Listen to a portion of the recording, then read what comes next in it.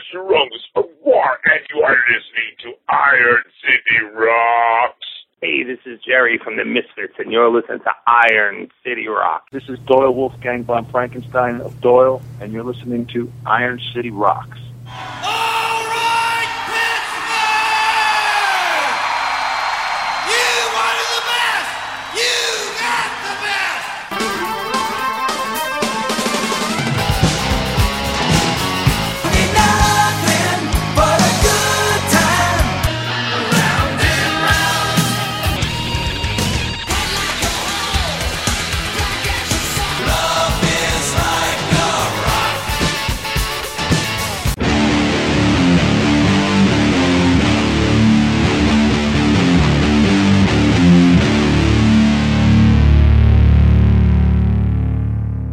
Hello and welcome to episode 217 of the Iron City Rocks podcast. I'm your host, Sean, coming to you from Pittsburgh, Pennsylvania. In episode 217, Aaron had a chance to talk with former Misfits guitarist Doyle Wolfgang von Frankenstein. Doyle has a solo band called Doyle, and they recently released a new album entitled Abominator. Before we get to the interview, I'd like to play a track from that. This is Valley of Shadows.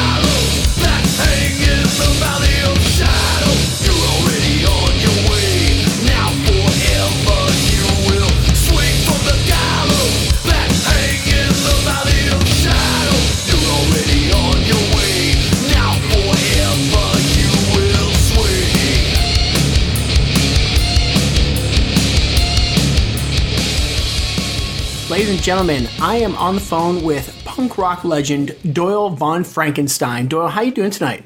I'm doing great. How you doing? I am doing great, man. I am so excited to be talking to you today. I can't even begin to put it into words, really. So you guys are in Lincoln, Nebraska right now, right? You're on tour with Danzig. We are in Nebraska. That is correct. Excellent, excellent. Now, this is the tour that you're doing with Danzig. I believe this is the Danzig 25, right? Yes, sir. So how's this tour been going so far? How's it going? It's going great. We're having a great time. You know, all the guys are funny and fun, and everybody gets along. The crew is awesome. And all we do is laugh and just come out and rock your balls off. Nice, nice. Like about a month or two ago, I sat down to talk with Jill Janis of Huntress, and she had mentioned doing this tour, and she was just giddy as a schoolgirl talking about touring with you guys. Yeah, I just met her the first day, and she's a real sweetheart. We've been listening to them. This is a good band, man. They're rocking it out. Yeah, they are pretty solid. All right, so let's talk about this new record here. So you have a new record out called Abominator, and this is your first solo record, right? Yes, sir. So what led to this being your first solo record? Like, why now? Well, I did a band called Gorgeous Frankenstein, and I was writing another record for that. And my singer, his name's Alex Story, sings in a band called Cancer Slug. He texted me one day, and I'm driving in the car, so I pull over. He texts me, "Hey man, I got an idea. Give me a call when you get a chance." And I was like, "All right." So I pull over. I'm like, "Okay, what's up?" He goes, "We got to change the name of the band." And I said, "Go on." He goes, "Let's change it to Doyle. We'll start a whole new thing here and just start fresh." And I was like, "You sure that's what you want to do?" He's like, "Yes." "Okay, let's do it." And it was a good idea because the Gorgeous Frankenstein name, nobody put my name with that. So we'd go do shows. We played to 50 people. And the people that would show up, they would be like, "Wow, we didn't even know you had a band. We just came out tonight." You know what I mean? Yeah. And I didn't have enough money to promote it to enlighten the fan base that that's my band. So you gotta keep it to the KISS rule, keep it simple, stupid, and it seems to be working great. We just did I don't know, about 10 shows in Europe at least. No, more than that. I don't know, maybe 24. And every interview I did, they knew the name of the band, they knew my singer, they knew everything about it. Yeah. So it's working. It's working well. Nice. I got to say, I can't believe that people weren't aware of you and Gorgeous Frankenstein, because I haven't followed, I guess, like I haven't been stalker following like I used to when I was a kid, and I'm sure all of us did with our favorite artists, but I was still very aware of what you had going on, so it's kind of a shame that nobody was aware of that. Yeah, it's all right, because I don't want to play that record anyway, so I'm good with it. The stuff we're doing now that me and Alex are writing is, it's a billion times better, He's a much better songwriter than I am, Now I just write the music. I got him because that's what he does good. So I let him do that, and I do what I do good. Well, this new record is phenomenal. Like I sat down, I put it on, and the first track, Abominator, with that scream, the way that it just kind of, comes up, I'm like, holy cow, like I got chills when that first track came on. Yeah, he's a fucking beast, man. That dude, the stuff he's singing about, he means it. Like, crazy as hell, man. Yeah. Well, like the lyrical imagery, definitely, kind of made me think of the early stuff you do with the Misfits, and it's got that horror punk kind of theme going on. Like Sex in the Cemetery, or I'm sorry, Cemetery Sex. But Sex in the Cemetery there, just listening to that track, it was a real sing-along track, and then you start to catch yourself what you're singing along to. I'm like, oh my goodness. But it's such a fun song, yeah, he's though. out of his moment. Yeah. Yeah, they came out good. We got a whole other album done. I got 3 more tracks to finish recording, and then we're going to mix it. We'll get the second one done. We're going to do 18 on this record. Yeah. We bought all the gear, and me, Dr. Chud, and Alex recorded the whole record ourselves. Oh, excellent. And we all did our own individual parts. Alex did it from his house in Alabama, and me and Dr. Chet did it in our studio. And, we were on our way to mix it in the city. We went to Spin Studios in Long Island City. We used this guy, Nick Chimbakis, to mix it. Great mixer, because we can't mix. I mean, it was enough for us to learn how to record it, Yeah. And Chet turns to me on the way there. He's like, we're giving him half an album for free here. I'm like, yeah, you're right. I said, you want to do 6 more songs and make 2 records? He's like, yeah, let's do it. So we did it. Nice. Nice. We're almost done. Now, when you guys do the tracking, you're saying, you did it in your own studio. Was it you and Dr. Chud together, or were you just laying down your tracks individually? Actually, I play first. Okay. And then he plays, and Alex plays. They go at the same time. Once I'm done, I give them the recordings, and they both go at the same time.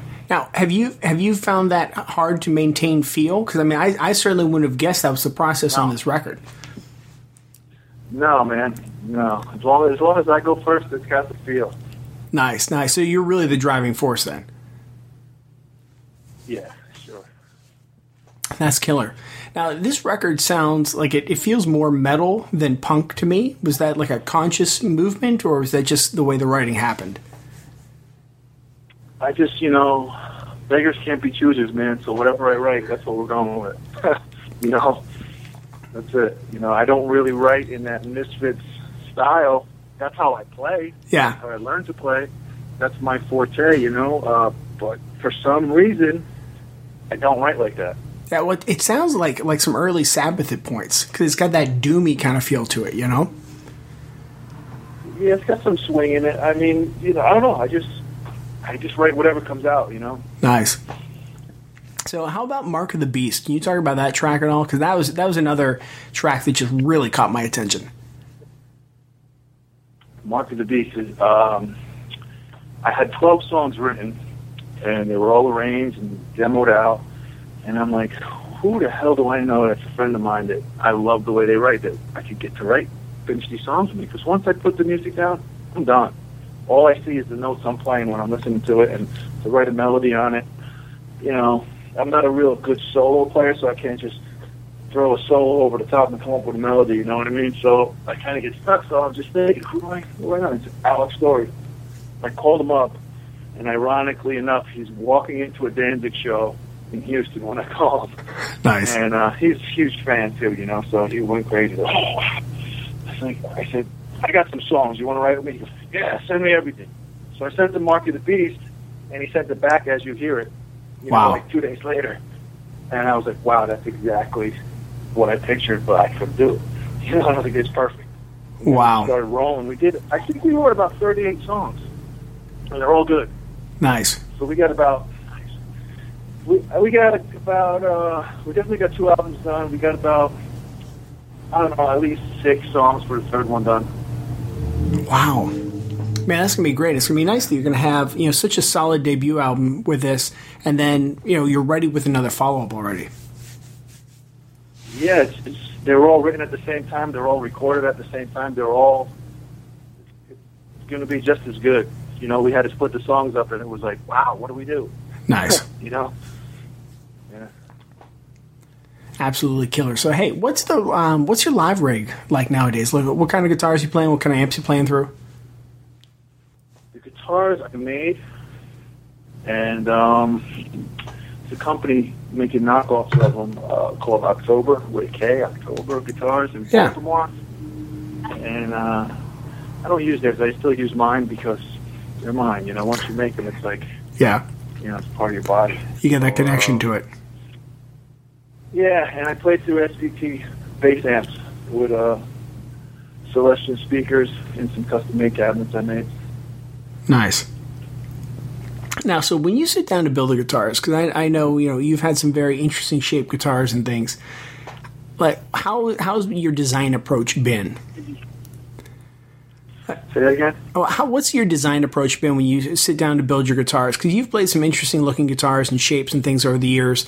Like, how do you sit down to make it both visually, you know, appealing, but yet also still functional from a guitar standpoint?